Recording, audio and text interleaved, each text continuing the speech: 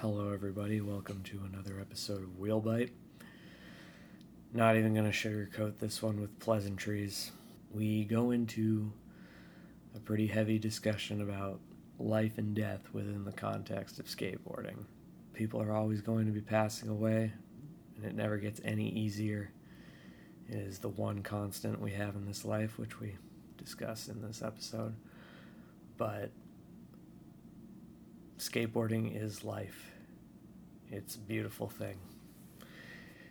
And those of us who are diehard skaters, it's something we carry with us every day of our lives. So, here it is, life and death episode.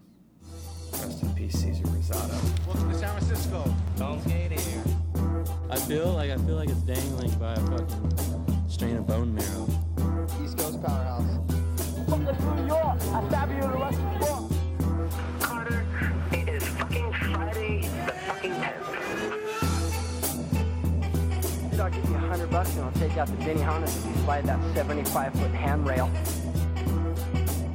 I especially like the flip of the board.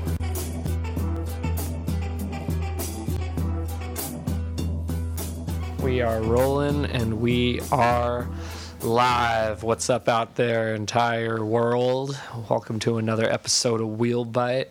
I'm host one of two, Ted Theodore Mater. With me as always, Jay Green here. today, so it's gonna be a little different today. We're not coming at you with some like personal favorites or some sort of like fun-filled topical discussion. We're actually coming at you with something a little heavy today, and that's why there's no intro like we normally do. But it's been pretty heavy year in skateboarding as a whole. I think everyone who follows skating knows what I'm talking about. We've lost a lot of people in a very short amount of time, and it's been pretty tough. Some of them were accidents beyond their control, and others were due to things you read about in the media, like depression and emotional trauma. But because of that, I think we're entering a different time in skate culture as a whole, and that's kind of something we wanted to address today.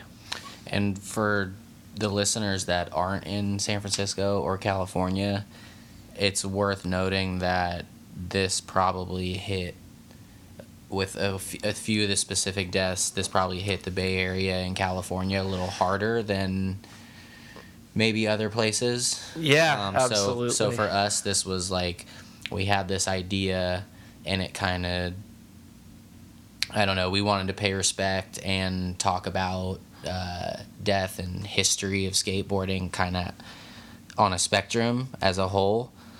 So we had this idea, and it kind of turned into more or less discussing death and the other side of it, which is aging and just getting old and still being able to skate, because that's all within a whole of the short skateboarding history and how we're living through it right now. Yeah, because that's the flip side of all this, is that as much as we are losing people around our community that we love and miss dearly, there's also all these people who are getting old that we grew up loving, who have managed to remain on the board and keep putting stuff out and keep skating for as long as their bodies allow them to. You know, it used to be way more common for people to just up and quit due to like career change or injury or whatever, but now, I mean, you see people working through that. You know, how many skaters do you see also talking about like wellness and health and staying physically fit in ways that are just beyond like pushing around in the streets? You see that so much more often nowadays. It's much more about it's no longer a sprint. It's like maintaining, and can you get to that Eric Costin and Guy Mariano and Mark Johnson and Daewon Song level? Can you maintain that? I think that skateboarding has completely flipped in that sense. And I mean, I think that is also a sign of the times, because skateboarding is now like going on 50 years old as the counterculture that it's always been. You know, skateboarding back in the 60s and early half of the 70s was just a fad. You know, it was just something. But then when the counterculture kind of sucked it in and turned it into what we have today, it was very much a live fast medium of expression, you know. Which it still is. Oh yeah, absolutely. That hasn't changed at all. But it's matured very much. Yes. Now I would say you're still living fast, but you're also taking a moment to pump the brakes and check out the sunset, right, or smell the roses, or whatever. Or go to yoga. And be a vegan. Yeah. And I mean, that's the thing. The wellness thing has always kind of been a big deal. You know, like look at Mike V and Ed Templeton, who swore by being vegan and straight edge and all this stuff, going as far back as like the early 90s. But at the time, I think everyone kind of looked at them like they were crazy. Now it's way more common to just see that, like, you have all these skaters eating these well-rounded diets. There's a crew here in San Francisco who they're all into like veganism, and they have this account where they show like the vegan stuff that they're eating on any given day. And, like, it's their like little crew, and they're like, today we're just eating like mango milkshakes. Like, it's just blended mango in a fucking cup. That's it. What has skateboarding become? But hey, I mean, kidding. Shout out to them. Yeah, if it helps you stay on the board and stay healthy, then cool. That's the thing. But the flip side of this is there are a lot of things skaters are battling every day, whether it be the mean conditions of the streets or addiction or depression. And that's like why we've hit this point this year. We've seen it. It seems like for 6 months there, or I mean, honestly, even the last couple of years, it's just been like one thing after another. Yeah. As far as losing legends and local legends, and, you know, it doesn't just end with the famous people. You know, we all have people in the skateboard community who may not be the most known that we may have lost to. So, you know, there was that viral video on Instagram recently of, I think, just a local skater in New Orleans, and they had the service for him, and they did a rock and roll on a ramp with his casket. Did you see that? I did not, but that's awesome. Yeah, it was like the most heartwarming thing I've seen in a long time, and really that actually kind of sparked a little bit of the idea of this. And just like we'll get more into it as the episode goes on, but it's been a tough couple years, specifically this year. But, you know, it's also inspiring at the same time, because it's just like skateboarding has matured so much, and how I think where this idea for this episode sparked was how is the skateboard community and skateboard world handling and accepting and cherishing and honoring the people who we've lost. Well, I mean, look at one of the big ones from a couple years ago, and that was when we lost P-Stone. Right, and that's, of course, like, kind of what I'm roping him in by saying it's been a tough couple years. Yeah, that was course. Almost exactly 2 years ago. And it was really rough. I mean, that's a guy who is known in our culture as being the ultimate road dog. And when you are the ultimate road dog, means you travel a lot, but also that means you meet a lot of people. The scope of people that, you know, reached out and were so heartbroken by his loss, it all had to do with the fact that they had run into him at some point in their travels. You go around the world like that, you're bound to make a lot of friends and a lot of people who cherish your presence. P-Stone was the poster boy of that. Oh, absolutely. He could make, he was rough around the edges, and if you know anything about P-Stone, you know how he got down, but, the dude with just like, that was the first thing that kind of actually sparked this whole idea with me, was like just seeing people like who had nothing to do with skateboarding. And like I was in Spain at the time when I heard, and I was traveling with a buddy who is not a skater at all, but like I was like super affected by this, and I kind of like spent a couple days cluing him in on like his whole situation, and like how epic he was as a human. And like by the end of the day, my buddy, who had no clue about who P-Stone was, or is not integrated into the community and the culture like we are, he fully understood and was like totally on board, and like fully grasped how heavy it was and how epic of a human he was and how many lives he touched. So to go above and beyond the skateboard community and just have that effect on people, like he could make a grandma love him, Yeah, and I think that's why it was such a heartbreaking sudden loss, and it was because of a huge accident.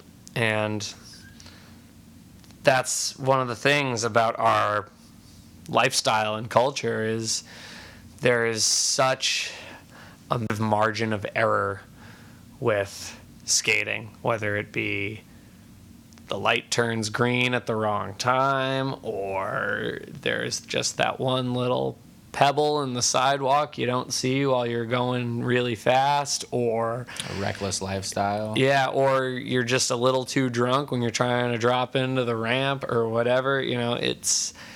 There's so much room for something to go wrong, and as a result, sometimes the consequences are devastating. And that's what we've seen a lot recently. And our lifestyle in general is what kind of contributes to that.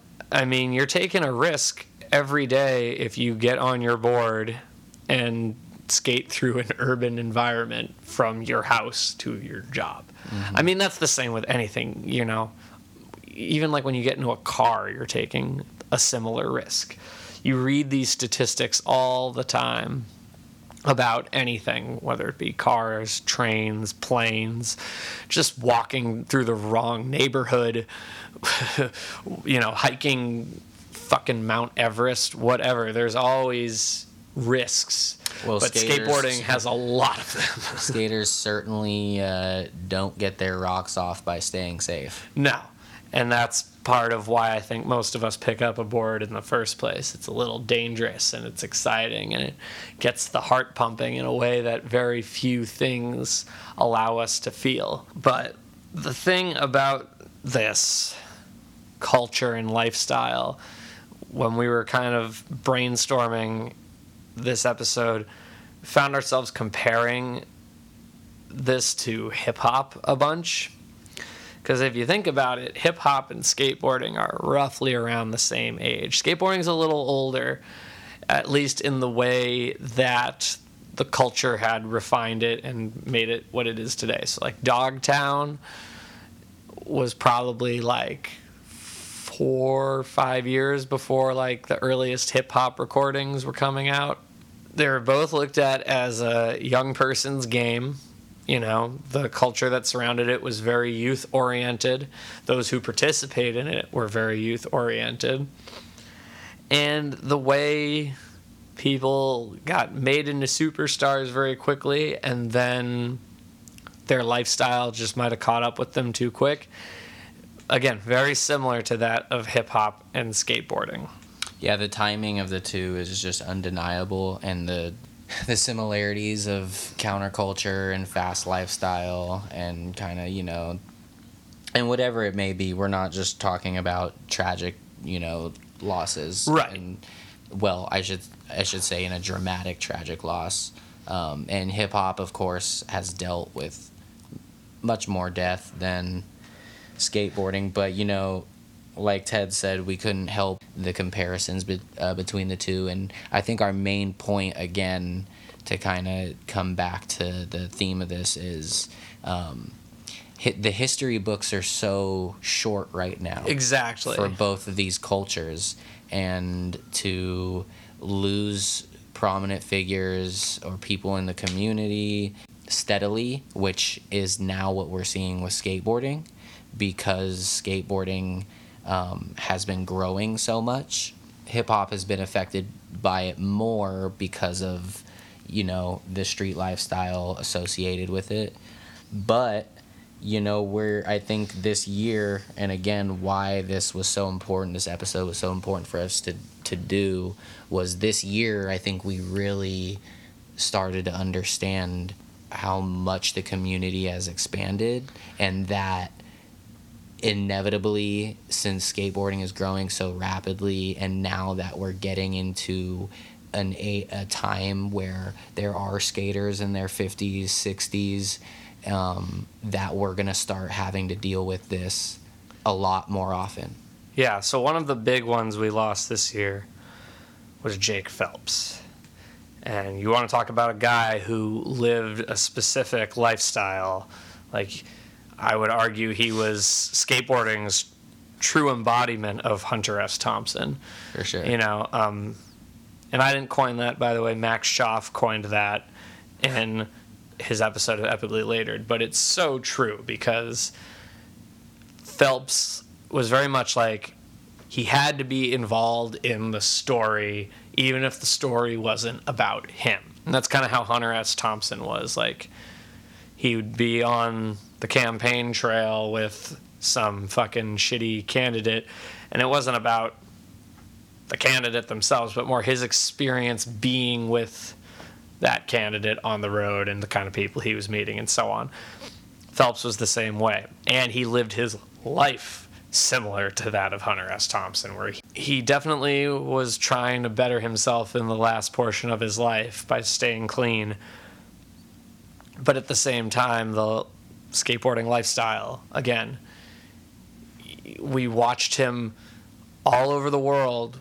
We watched him hit his head at Dolores Park only like 2 years ago, and that dude's like in his mid-50s still bombing one of the biggest hills in the city, where on the bunt he told them that he clocked in 45 miles an hour on any given day bombing that hill, which he did every morning at about 6 a.m.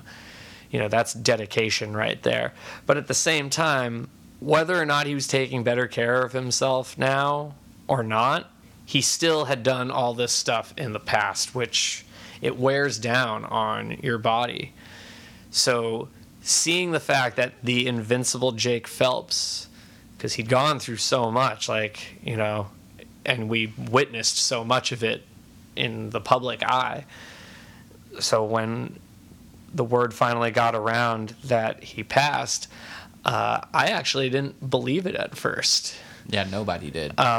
Impossible. Yeah, and indestructible Jake Phelps. The fucked up part is someone I know posted something about it happening long before Thrasher made their post about him passing.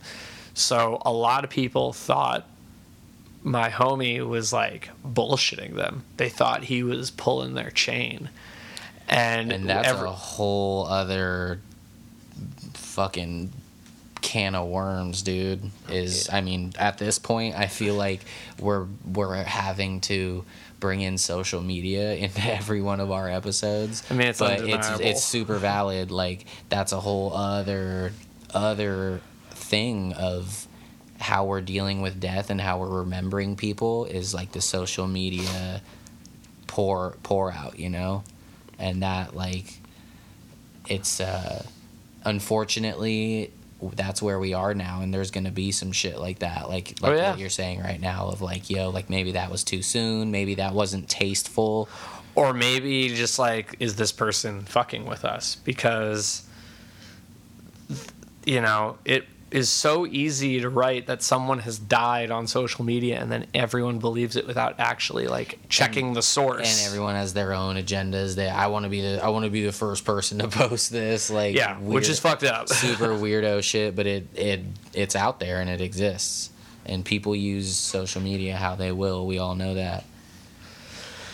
So yeah, one of the point I was trying to make by bringing up Jake Phelps' passing this year is that was like a true sign of where we were at, because we lost our grandfather. Yeah, exactly. Skateboarding's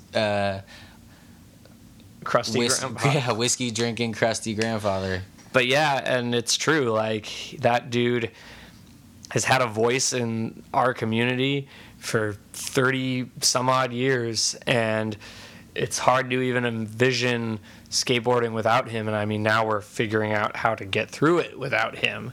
But when it happened, it was like, it just rocked everyone to their core in a way that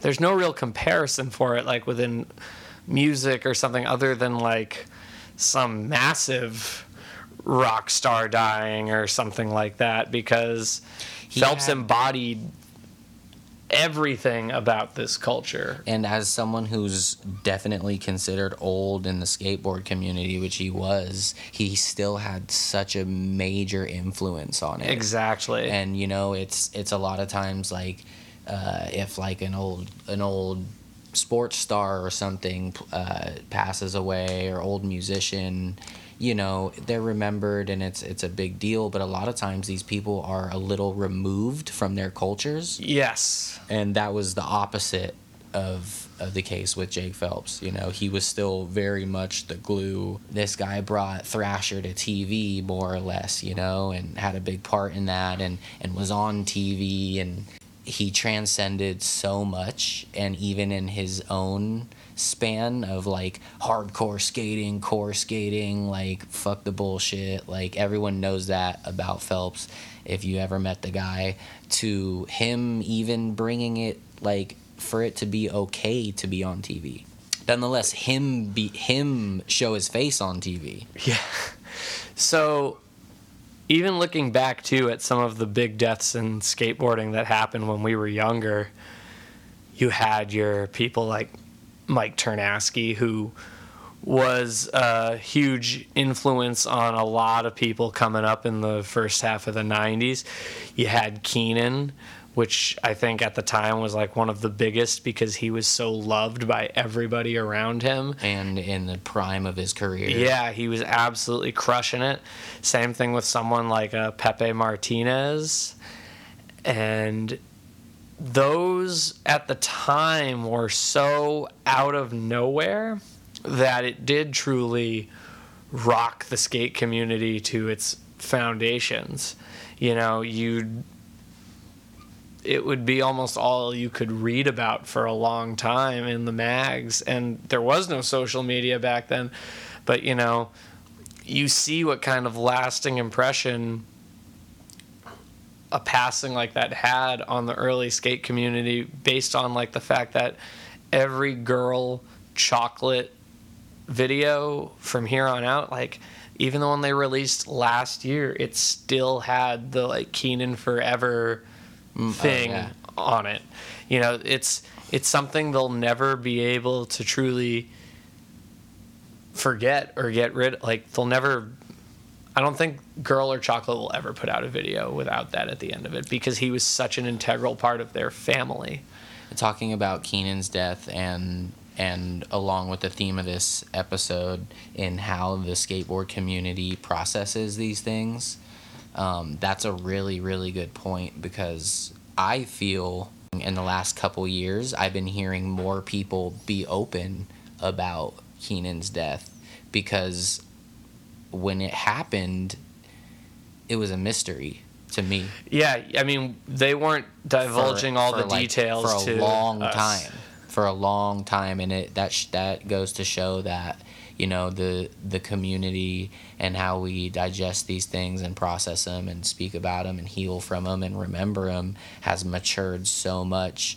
Not that their process for him passing was wrong in any way. Everyone deals with that type of stuff differently, but I don't know. I think it's just interesting to take that into account in the spectrum of us losing our legends. The thing about why we're bringing a lot of the stuff that's happened in the past few months up right now is that we're kind of witnessing skating history happen right before our eyes. And it's not always something you can just put your finger on as it's happening.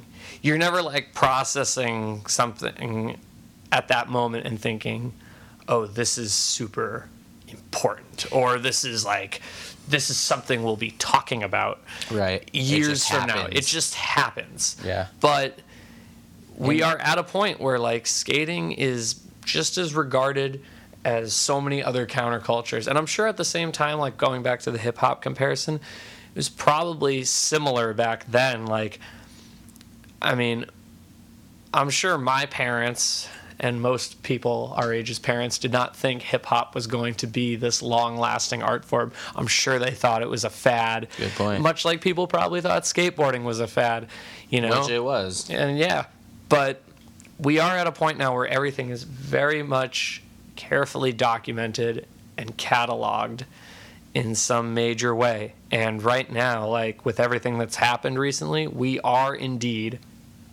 watching all of this happen. This is skating history. Like, yes, guess what? In 20 years, when they're talking about skating and assuming climate change hasn't destroyed the human race,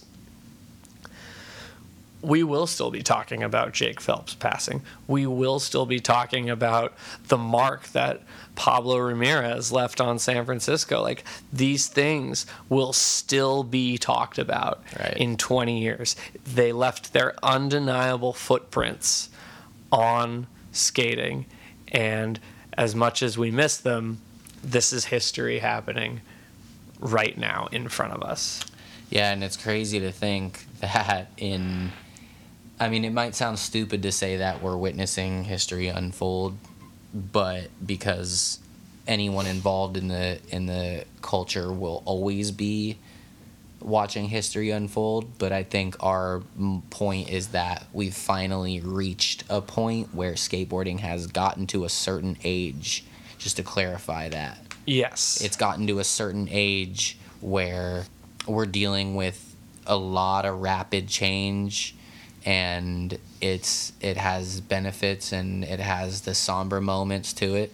And it's weird to say that I'm glad I'm alive and still in the community at this point, because this is such a, kind of a heavy topic. But, I think of like our parents' generation who were involved in epic countercultures and are able to look back and be like, man, I was there for that. Like, I stepped up for the skateboard community. I remembered these legends and our friends properly. And I think it'll be a total trip when people our age and our generation, even for the older folks too now, like to think about like how old Steve Caballero is and Tony Hawk is 50, and Tony Hawk is like, he at one point obviously was considered a young radical skater. So there's people above him that are like I said, in their 60s, and that's a long lifespan at this point for our culture to be cemented. Yeah, and I think that's the flip side of this episode. As much as we could talk about the very sad and morbid side, there is an upside to all this stuff, because death is inevitable. It's going to happen to you. It's going to happen to me. It's going to happen to every single person we've ever met. That is the one guarantee you have in your lifetime, is that your life will inevitably end. How you spend that time is completely up to you. But that being said, the fact that there are all these old dudes who still rip and who are not afraid to get out there every day and still be on a board, even though an injury at that point in their life is way worse. It says a lot about where our culture is going at this point. Like we kind of touched on in the beginning of the episode, our culture as far as like chewing up teens and spitting them out is still prominent, but it's reversing slowly but surely.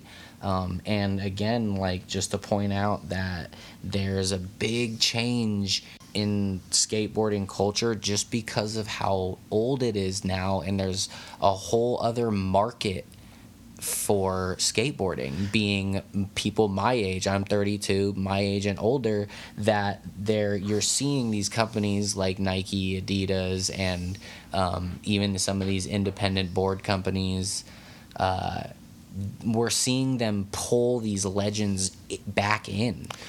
Instead of being like, okay, well, you're old, no kids wanna buy your shoe, buy your board, watch your video part. We're seeing the opposite of that because skateboarding has evolved to this point where there's people in their early, mid, late 30s, early 40s that still want to see Mark Johnson skate and Eric Costin. Yeah. So we've seen this whole like kind of reversal. Well, I was even gonna go like, it's like here's a few different examples. Like first, I'm gonna say like Chad Muska.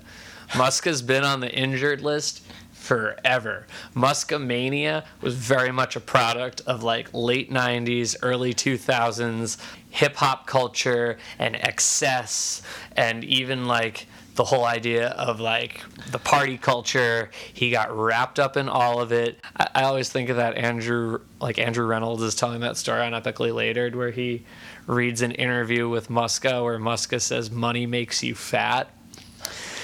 It's a fucking great quote right there. But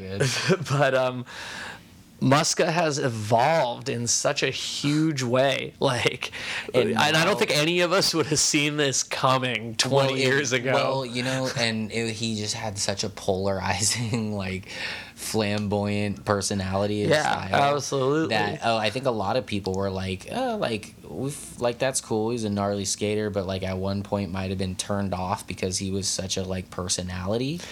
But now you go on Instagram and anyone even fucking mumbles Muska in a post and you see all your favorite pros and legends in the comments just pouring out their heart about like, oh, we just want to see him push, like, and it's... Well, there's that, and that's the thing, like, I love, like, Muska's posts because he's always, like, dropping all this wisdom because he's lived through a ton of bullshit at this point. Yeah, he's lived 5 lives. Yeah, like, no, that dude's forgotten more shit than we've ever done. And he, like... still like will go out skating by himself and film himself ollieing like a roof gap, and he'll go out and get on curb sessions with Chris Pastris and Matt Field in LA, and as a result he just had the Rising Sun board reissued under Stereo. I mean, I don't think Stereo's like, we gotta sign Muska and get him as our next big pro. I don't think he even wants or needs that, and he doesn't because he's the Muska. But the fact that there is still this market that cares about him so much is great. And then, like, I'm gonna go even like a couple tiers down after this too. Like, look at Mike York. Like, talk about a pro who at one point or another was kind of left for dead. Like, he got injured. He was having his own problems. This was right after the Hot Chocolate tour. And he even said in an interview once, like, sponsors started to kind of just drop him left and right because they were, quote unquote, riding the chocolate wave. Mm-hmm. But he had a few other things that he tried to get going. But, like, now look at him, like, what he's doing with this brand of his that's basically this family-run operation. His kid does all the artwork, and he's, like, the skater. It's just kind of his little thing on the side. And people dig it, man. Like, I see a lot of people riding his boards. He's still out there kind of, like, learning weird, new, like, kooky tricks. kookie's the wrong word, but like I feel like he's always just like he'll post clips on Instagram where I'm It's like, how did very you think of that? Fun-centered. Yeah, it's not about like, oh, this is going to be the next big thing. Right. He's a legacy at this point, whether you want to say that about him or not. But, you know, original EMB guy, Pierce 7 extraordinaire. He like lived 2 very distinct and amazing generations in the city's skate scene. And now he's a dad and he's got other priorities, but at the same time, he's not abandoning his roots, and he's doing it in a way that is fun and inclusive. You know, he's not trying to like be the coolest brand on the block. He's just like, this is me and you can take it or leave it. He's kind of a different case because he doesn't have any major sponsors, so to speak, you know, other than him putting himself on, which is the most major. But you're seeing now these bigger companies, and I kind of want to wrap this in, go back to what you said about Muska, and specifically how you said there's still a market for him. Mm-hmm. I kind of would put it as almost like a resurgence a little bit, because someone like him, or even like a guy Mariano or Eric Costin, like there was a lull there, and even if there is a lull now, these people, whether it be themselves, the skaters, or the companies, or both, whatever it may be, they're realizing that the core fan base has now aged, and they're gonna have a better, more well-rounded program for Adidas to bring on a Mark Johnson, or a Nike to bring on a guy Mariano, because skateboarding is so vast now as far as like the age span and the history span, that like we're seeing a really cool thing where these people, and you know, it's worth mentioning that with people like Nike, Adidas, and like even these board companies who give like the guest boards, you know, give some of the legends like the guest boards, there's money at the root of it, obviously. However, like that's really cool to see that they're no longer being pushed aside or thrown out, and even to go as far as companies hiring legends for regular stuff, work in the warehouse, be a designer, be a merch guy, be a marketing guy. Like we're seeing more of our community bring people back in to keep the community thriving. Like perfect examples is that, you know, like Todd Jordan is right at the head of the table at Supreme. Sure. Even when Scott Johnson was with Lakai for years, and now he's at Adidas. And people find other ways to keep it going, like Chris Roberts on the 9 Club, and Lee Smith with his podcast. What's it called again? Oh man, my favorite. Shout out Lee Smith's podcast. No, it's shameless plug. It's not as shout out our podcast, but also shout out his and no one else's. It's called The Mission Statement, and it's way more truer than any of the other fluffy shit that's out there. I mean, even Jamie Thomas, who is still very much like running a company, skating all the time, he put out a podcast simply because I think he's just trying to explore a new territory, because he's also getting old. And even Ed Templeton, like in a recent interview, said he doesn't know how he would ever like turn over Toy Machine to someone else, even though he's like barely involved other than just kind of like managing the team and doing graphics.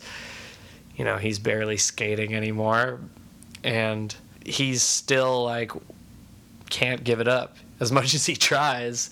He said he wanted to give it away to somebody in a Willy Wonka golden ticket type situation, and like, yo, Ed, if you're looking right here, dude, I'm wearing a Toy Machine shirt as we are doing this episode. You're not going to find a better candidate. But it's a lifestyle you can't just leave behind no matter how old you get, because skateboarding is so rooted in so much around us. Like, even if I was a 50-year-old man and wasn't ever going to skate again, I'd still be like walking down the street and being like, it's a good moment to bar right there. Yeah. Like, no matter what, it's embedded in our DNA after a certain point. And like, it's also becoming kind of, I want to go to something you said about it spanning a massive generation now. Like, A couple. yeah, like think about it. There are people in their 60s who skate still or skated when they were young, and they're no different from a fucking 10-year-old kid in that regard, Yeah. which is amazing. Like, how many things truly have like that kind of marketability to such a massive age span? And I mean, now too, that like female skateboarding is picking up so massively, and then like you also are having more skaters who are LGBTQ as well. You're like, there are so few things that span all those demographics. And now with it heavy in the media and movies and TV, and again, like tying everything in with just like the heavy couple last while we've had, and seeing the community stand behind it, like, and it's maybe safe to say this counterculture has cemented its mainstay. Like, it's not going anywhere. No, and to like illustrate this further, I tell this story all the time. I can't remember if I've told it on this show, but there was one night a few years ago, I was walking to work down Haight Street, and I saw a dad and son duo between Broderick and Divisadero, which is a pretty steep block of Haight, and they were both skating, and the dad was coaching the son on how to like bomb the hill for like a quarter of a block and then try and ollie this like little driveway gap. And I thought that was the coolest thing in the world. Like, this is now something a dad and their kid can do together, just like playing catch. Right, yeah. And I mean, that's something that's been embedded in surfing for years and years and years. But I feel like that's kind of always accepted because surfing is like, that's a lifestyle in a way that's way different than skateboarding. Surfing's way more, you know, you're at peace, you're with nature, you know, it's got a different effect to it. You're Yeah, not, and not there's only- no vandalism right. associated with it. Yeah, the only vandalism associated with surfing is someone's going to say, "Get off my wave, kook." And shout out the parents who are trying to catch up to their kids. So in the skate program that I used to work at, a lot of the parents would be getting into skateboarding in their 40s because their kids are into it, Right. which is something we never ever really seen before. Yeah, I think if my dad had tried to step on a skateboard when I was like 7 or 8 years old, he would have just eaten shit, and that would have been that. Yeah, now you have kids with their parents skating together, and that makes the community better as a whole. Like, it really does.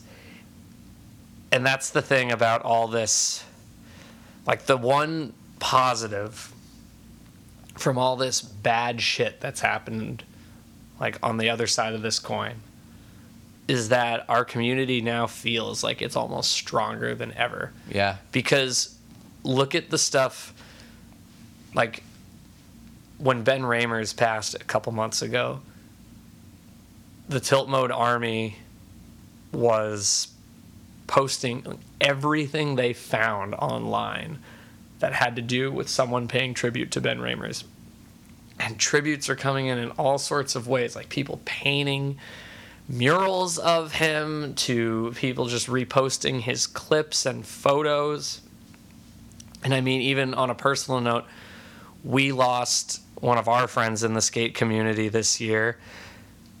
And I think when he passed, he just wasn't skating as much, but it didn't matter because that community backed him so hard. So when the news got out, you saw it. Everyone was posting all sorts of stuff. They designed an obstacle at the skate park dedicated to him. We had a big skate memorial for him as well, with like board prizes and barbecuing, like all things that he loved in his life. And which will be an annual thing, probably. yeah, you know? there will probably be one next year as well, around the same time. I'm glad you brought that up, because I feel like that brings it home a little more, because we've named so many legends and publicly known people, and for the homies that listen into us, they know who we're talking about, and they knew him personally. But it goes to show that even though he may not have been some big skateboard celebrity, that he had this whole community behind him. Yeah. That like rallied together, and I could be off, but like I don't see this type of camaraderie and community behind other thing, like just as an example, say me and you grew up playing basketball together at a public court or whatever, right? And one of us or a friend passes maybe a little too early in life. Like I where the basketball jams at?